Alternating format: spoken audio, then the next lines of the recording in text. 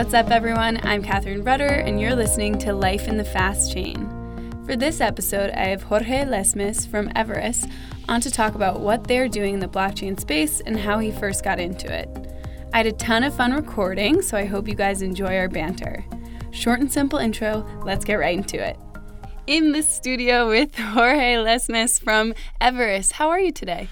Great. Thank you very much for having me here, Catherine. It's a pleasure. Of course. I'm happy we finally got you on. And also, I was just thinking before we started recording, there are certain things that sound better in like different accents, and your name is one of those. There are a few things. I'll tell you a few. One is your name.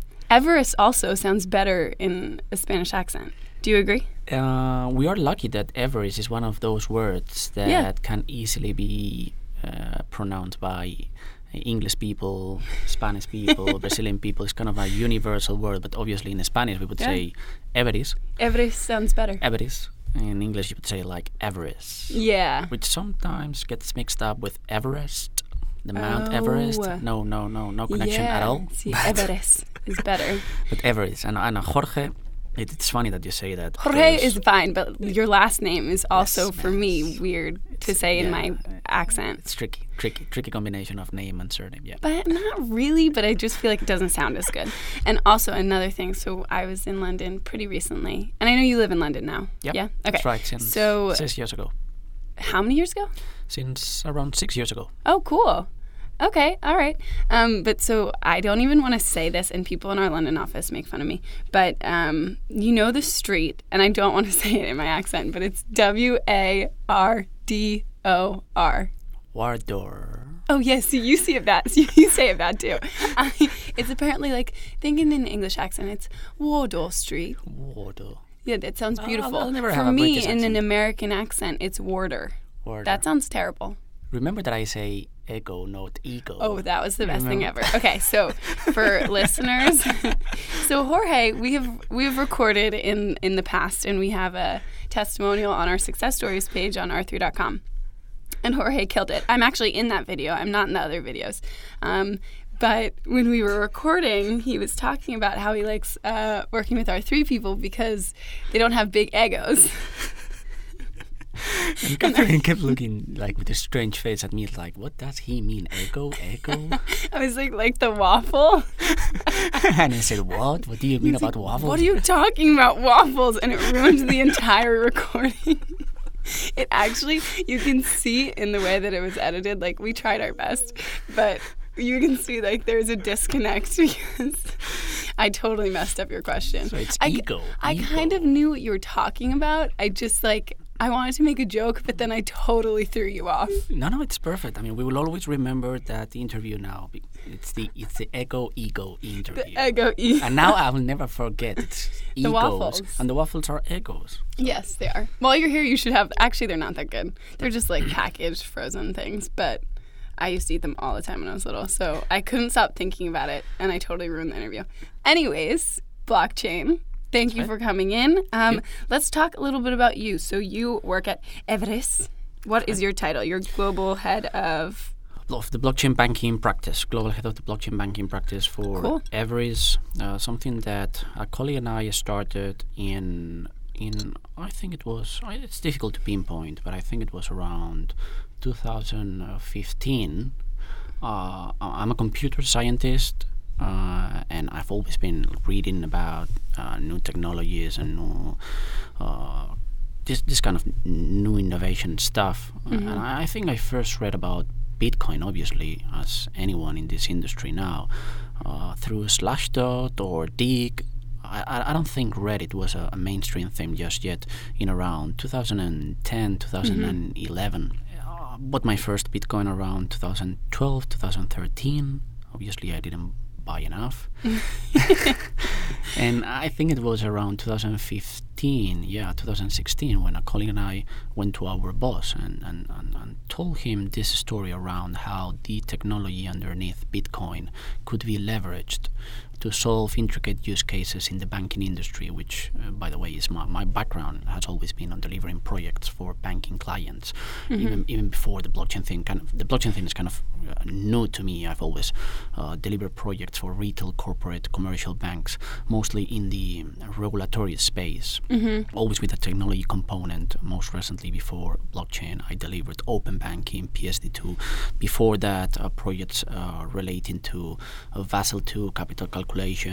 So anyway, in 2015, 2016, we went to our boss and we sat down with him and told him this story of how we thought there could be business there. And he happily took the conversation further with some other senior people, and then they decided to put some money on the practice for this colleague who now left Everest and myself to start on developing the practice. And now we are very happy to say that we are around 300 people between Everest and Entity. Really? I didn't know that. Between Everest and Entity Data, because Everest is a full subsidiary of Entity Data. Entity Data is part of this huge Japanese conglomerate called the Entity Group, $100 billion in revenue each year, like crazy figures.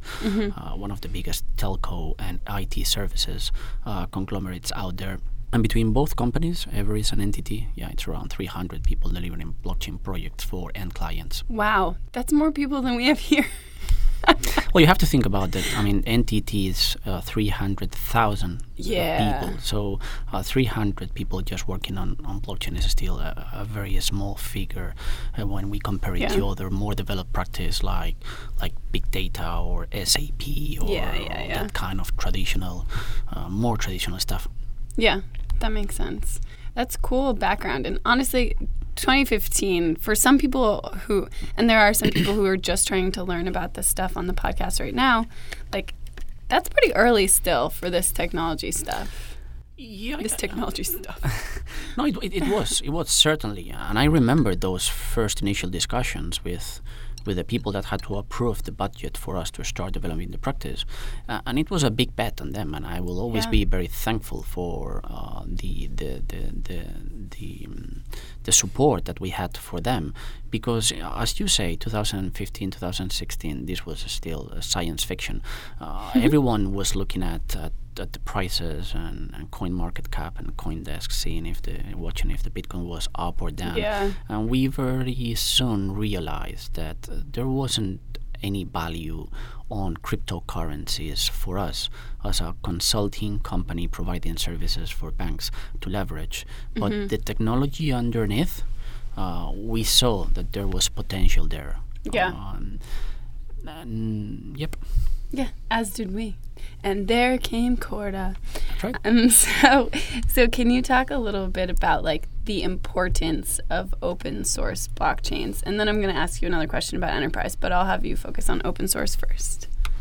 Open source, I don't really have a preference between open source or private permissioned and closed code. I think it all serves a purpose, and from Everest's point of view, we like to keep our options open, and that's why we do a little bit of open source and a little bit of private permission coded platforms. For example, we have always been very active with Ethereum, with Quorum. We created Hyperledger Quilt, which is the Java version of the Interledger protocol, initially developed by Ripple, and which we'll still think that has a lot of potential for interconnecting different DLT platforms and traditional value networks. So we think that having the support of the open source community, it's very important, mainly because sometimes it backs up our reasoning behind selecting one platform or the other. And nowadays I'm using a very powerful slide when I go and meet CTOs and people from innovation from our different clients and explain to them what we are doing on the blockchain banking practice, and I explain our partnerships and our preferred platforms, of which obviously Corda was was the first partnership that we signed. I didn't know that either. Yeah. Oh my gosh, I am so unprepared. Yeah. I'm kidding. I didn't pay him to say this, everyone. You were the first partnership that we signed. Cool. And obviously, from the very beginning, we saw how greatly you understood both the technology side of things and the banking side of things, which I think it's key to making a dent on this industry. We are approached now by many new platforms, many new companies that they say that they are doing great things on this space.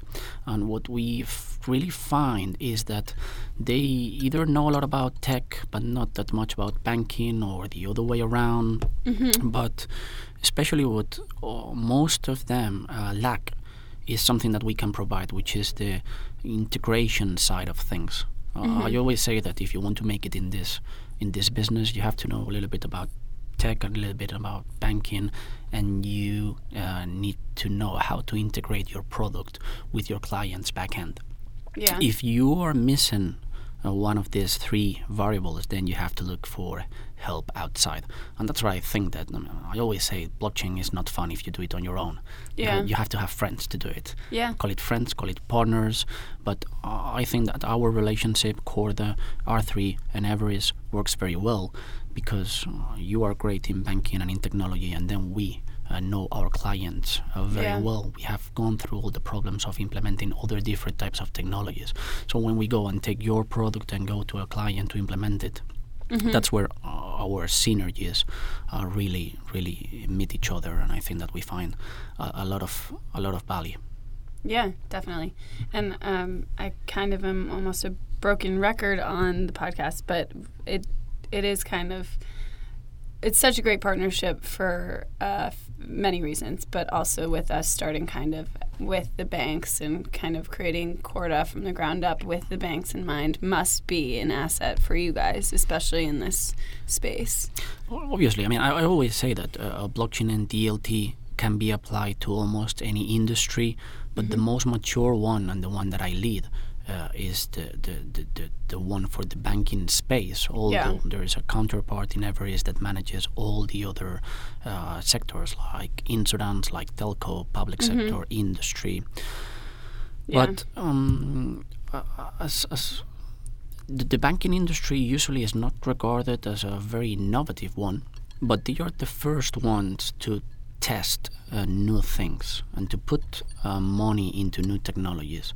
Then there comes the regulator, obviously banking being the highest regulated industry out there, and suddenly everyone kind of stops and analyzes if they really want to go on investing in a new type of technology that is not very well mastered by their teams still, but they are the first ones to give it a try. And we have seen it in 2018, the last part of 2018, when a lot of pilots and POCs have progressed into production environments. And I think that the momentum is there. We are able to continue with that path through 2019.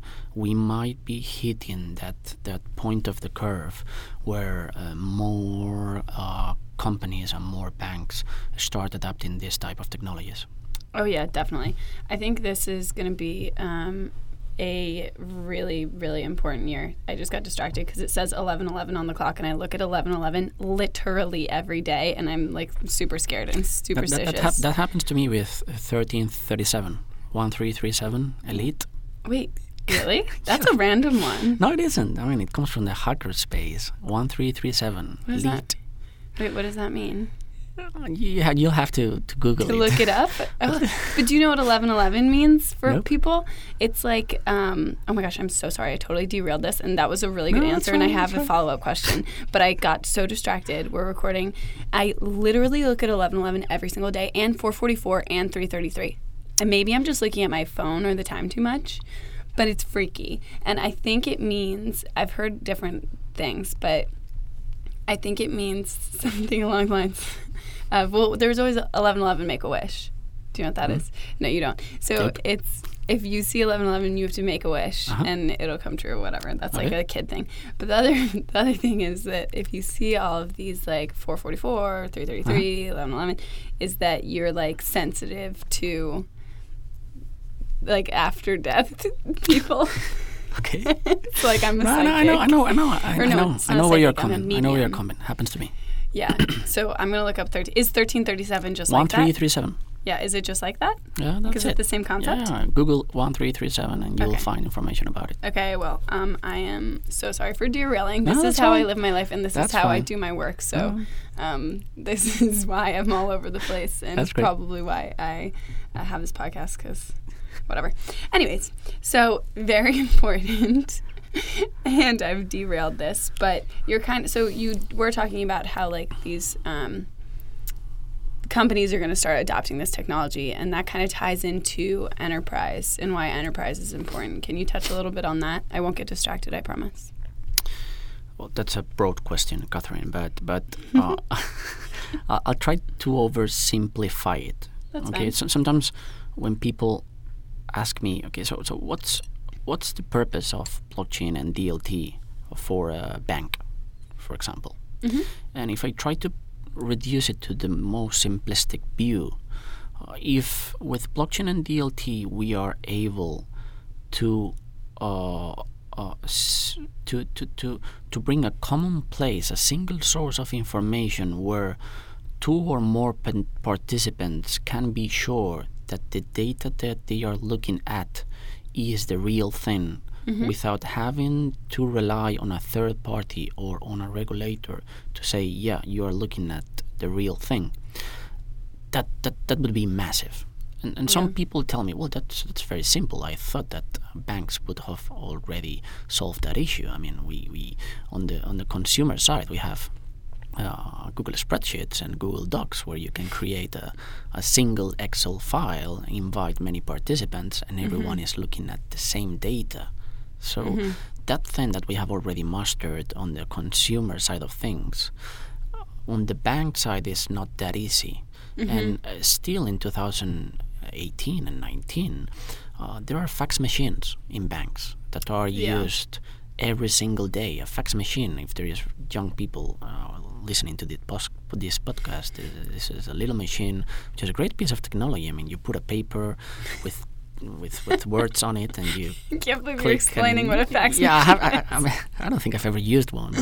But You've never used one, really? A fax machine? No. Yeah. I mean, I've had, like, how do you, well, I guess I don't really fax things. I scan things and send them to people. Yeah, I don't know. Maybe scanners are more important, but fax machines are ridiculous. Fax machines, I don't think I've ever used. No, I'm pretty sure I've never had to deal with the stress of not knowing if the fax would go through, and the fax would go beep, beep, beep. No, I'm happy I've never had to do that. No, I don't think I've ever encountered a fax machine in my day-to-day work. I think it's, what I've used it for, I think, like doctors' things. Maybe it's more of an American thing. I mean, in Europe, American. I don't know. I've never used it. So anyways, banks should not be using fax machines. But the thing is that they are still using fax machines for things like FX trade matching or syndicate loan settlement, and those are specifically use cases that, for example, you Cord are tackling. Yeah. And you saw a problem in the banking industry that can be easily solved if suddenly everyone is looking at the same data at all times. Yeah. And some people tell me, well, can you do that with traditional databases? And that's the classic counterpart of someone that doesn't believe in this type of technologies. And the reality is, no, you can't. I mean, the systems of Bank A would not necessarily be able to talk to the systems of Bank B. And it's very difficult to overcome that issue. So if we can provide a shared ledger where participants would write and read to, that would be a massive advance for how banks operate nowadays. Yeah, and you've touched on like just human error coming into play. Yeah, but I mean, blockchain will not change that. I mean, blockchain is a crap in, crap out system. I will not use the other word, but it is. I mean, if you put crap into the blockchain, crap will come out of the blockchain. There's no magic behind blockchain. It's not like you will put data and something suddenly there are some small doors in the blockchain that will make everything be perfect. So if you don't have proper controls and proper checks on the data that it's been input, you will still have an issue. Which, if we go one step backwards, that's one of the key issues, the key problems that banks are facing nowadays, which is management of data. Yeah. We saw that in Europe by the introduction of open banking and PSD2, which forced banks to open up to third parties by creating APIs. Suddenly, APIs, I mean, we have already mastered APIs in the technology world. The first ones either being built by eBay or Amazon in the 2000s. But in banks, still nowadays, is API, what's an API?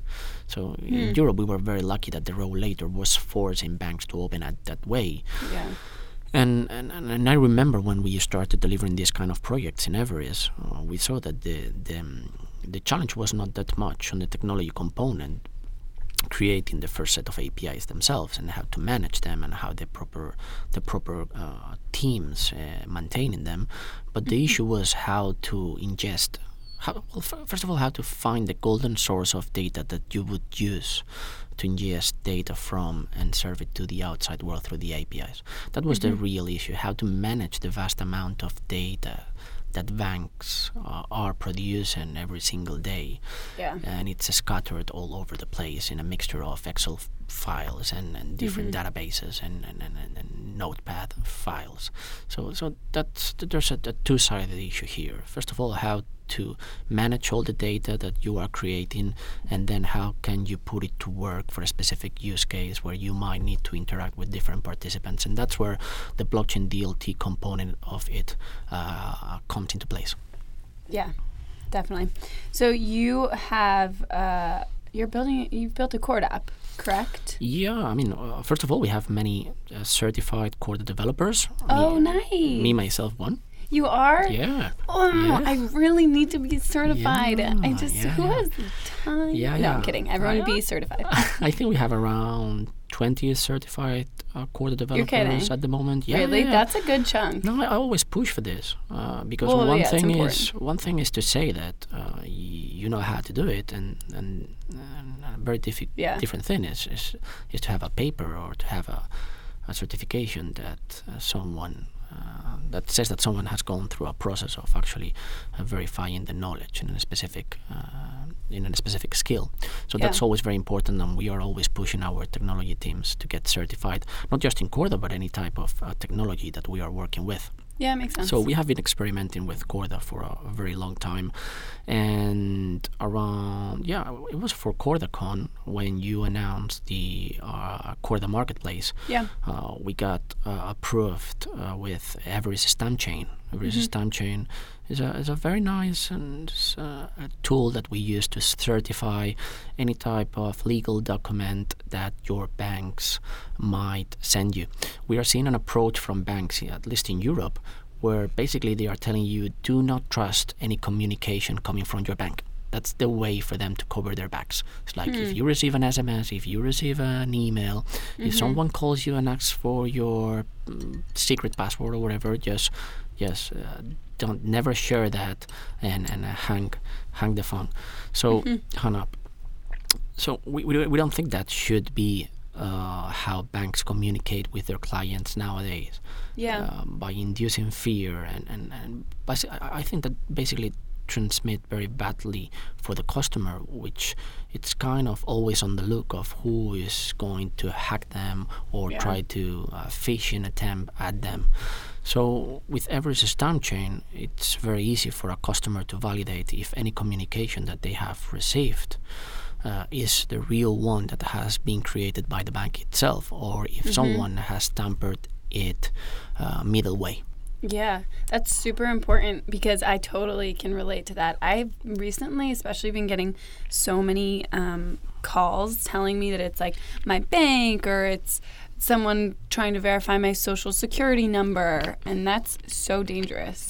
Well, you have a whole bigger problem here in the U.S., which is how you have to keep your social security number like super secret, or your account number. We don't have that in Europe. Oh, you don't? I can share we don't have we do have a social security number, but basically it means nothing. I mean, I can share it with you, or my ID, or my bank account number. It's not that much that you can do with it. Interesting. So I remember asking a friend here, a colleague from Everest here working in Boston, to do we were trying some cross-border payment implementation that we did for a bank, and I needed a U.S. account to do a test payment. Mm-hmm. So you asked for their social security number? I asked for his bank account number, and he was like, well, Jorge, but you really need this? Well, yeah, I need to test the payment. So either you give me your bank account number, or how are we going to try this?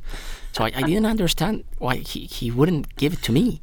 But it's like, well, Jorge, I mean, I'm giving it to you, but please make sure that you delete this information right after. It's like, but what's the deal? What can I do with your account number? I still don't really understand. I mean, it's like, I can. Yeah. I just feel like it's Yeah, in Europe, right. I mean, we have short codes and account numbers for banks, and you are always giving those. I mean, it's like, we are buying a farewell gift for a colleague that leaves the company. So these are my bank account and short codes. Are you sure? Well, of course. No, that doesn't sound right. Well, I mean, Europe listeners will tell you otherwise. I mean, I get one of those every single week. Okay. Someone leaving the company, we are going to buy them something, just do a £10 transfer to this account. Okay. Okay, so that's so bizarre to me. But we also have like apps and stuff called Venmo. Do you know what Venmo is? I know Venmo. Yeah, but Venmo is like an easy workaround. You don't have to give away any information. You just have your phone number linked to your account. Yeah, but we don't have a thing like Venmo. There's in also Europe. Zelle, we have, which is like Bank of America. No, we don't have that. I mean, we have Revolut and we have Monzo, which are attached to a debit card. So you could use that stuff. Like, I feel like being like, hey, here's my bank account number is super risky. But that's attached to a debit card. So you have to be a Revolut or a Monzo customer to do that kind of stuff. I mean, if I understand correctly, Venmo works with any type of bank account. Yeah. You can also have a credit card on there, but then they charge a certain amount. So it's very common for people to do transfers to bank accounts in Europe every single day, to split bills or to buy a joint gift for someone. Yeah, I think I would do that with my family, but not with... No risk at all. No risk at all, I mean. So that's similar with the social security number. Very interesting. And that's not even blockchain or DLT, but we are. So you see how sharing. I like talk myself into it. I hope the listeners like this. Yeah, I know. There's a lot of. I mean, banter. The important thing here is to understand the different cultures in different countries and see where the banking industry is on each one.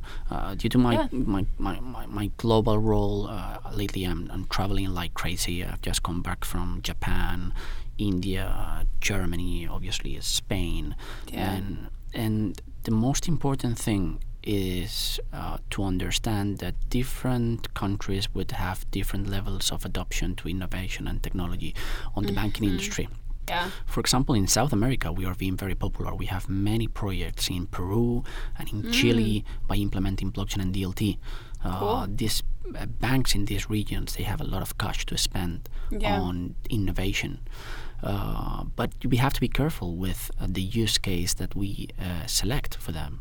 The other day in Mexico, for example, they were telling me, Jorge, I mean, this cross-border payment solution that you are proposing for us, we are still making most of our payments using cash.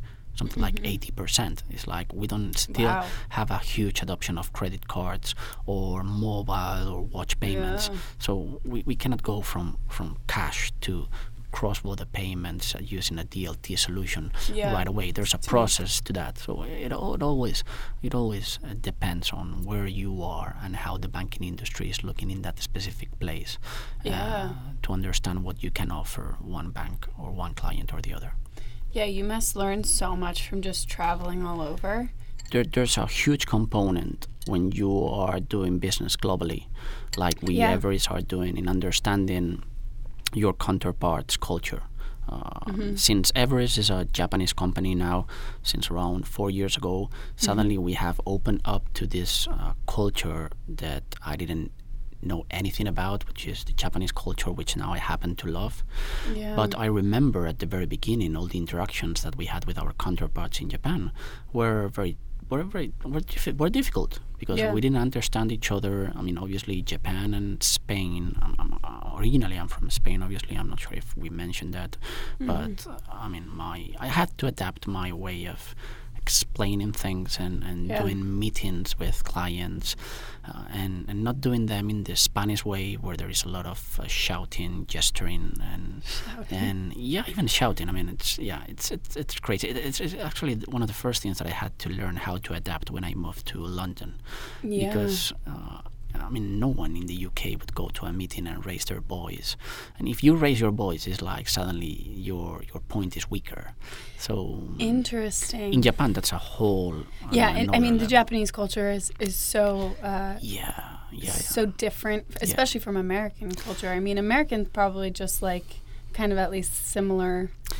In Spain, yes. I would say. No, yes, I mean, of I course. think people are more generally interested in like the way that Americans do business versus other places. I always find US people very similar to Dutch people. Dutch people are probably the most direct, straightforward people in Europe. It's like, no bullshit, let's go straight to business. I don't have any time to lose.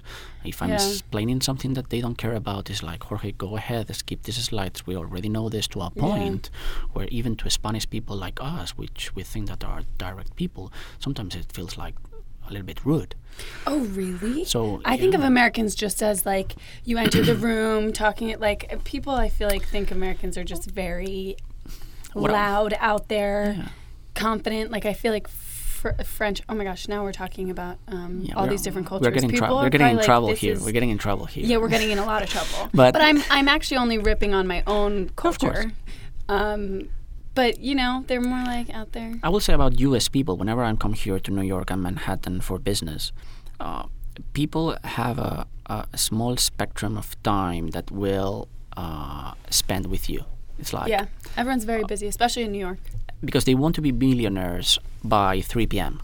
So it's, Jorge, you either tell me something that will benefit my strategy to become a millionaire by 3 p.m. today, or if not... Or get out. Get out. I'm wasting both of us time. That's definitely a New York thing. Which is we're gonna take it down to good, New York. But the thing is that you have to understand how things are done in the U.S. or in Japan or in the Netherlands or in Spain to succeed on a global way. That's a challenge. That definitely applies to this. I know we keep going on little tangents, but it's fun. That definitely applies to this technology specifically, especially when you're trying to get people to adopt a technology that they may have not even heard of, and you're coming in from London or whatever, Spain, and you're telling them, like, this is what we're doing, we're this far ahead, and they're still using cash. That's got to be difficult. Exactly. And one of the issues that we are finding is the problem around standardization of data. We are always thinking about how, for example, using Fusion, LenderCom, using Corda from our partners as well, from Finastra. We have a very good relationship with the guys from Finastra. You can solve the syndicate loan use case for banks and suddenly have a bank in Spain and a bank in Japan and a bank in the US adopting this same use case on a joint on a single source of truth approach. But sometimes we face the issue of standardizing data. We tend to think that personal data, for example, would be the same in Europe and in the US. Yeah. But, for example, in the UK, there are no IDs that univocally identified a customer or an individual. So, and in Spain, for example, the ID would be would univocally identify me as an individual, as Jorge Lesmes, a set of 8 numbers and a letter. So when you start looking at the world as just one place and not different regions or countries, and you try to standardize data, something as simple as a postcode or how a street is written on a system or in a database can be an issue when you try to bring many countries together or many banks together into a single use case. So management of data and standardization of that data are one of the most important issues that we have to solve. And maybe by introducing blockchain and DLT, we will force those issues to be overcome. Yeah, definitely. I mean, we've talked a lot about just worldwide kind of probably what you face in this, and actually in general, but also with this technology, which is kind of not, I mean, obviously I know that there's different ways of doing things in each country. The social security number is interesting, but I guess I don't really necessarily think too much outside of like New York, London, Brazil, Singapore, like places where we have offices.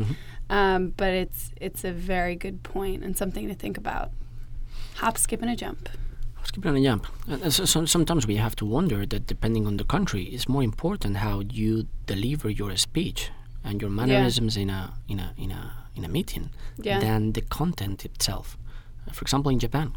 There's a whole ritual to how a meeting takes place in Japan, starting from the moment that you cross the door and you have to decide which side of the table you have to sit down.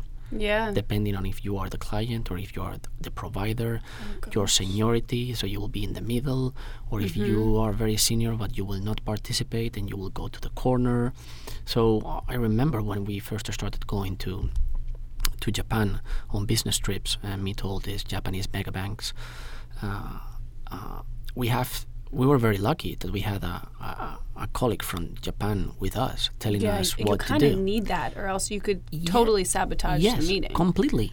Because for Japanese people, I mean, you might have a great story, you might have a great product, but if you are not able to at least make an effort to behave in the way that they behave on a social or on a business-like way, they might rule you out straight away.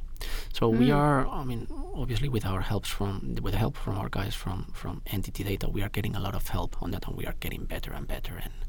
And even we are learning a little bit of Japanese as well. So that's great. Yeah. You have learned some Japanese? Just the very basic. I mean, how to start a meeting, how to do introductions.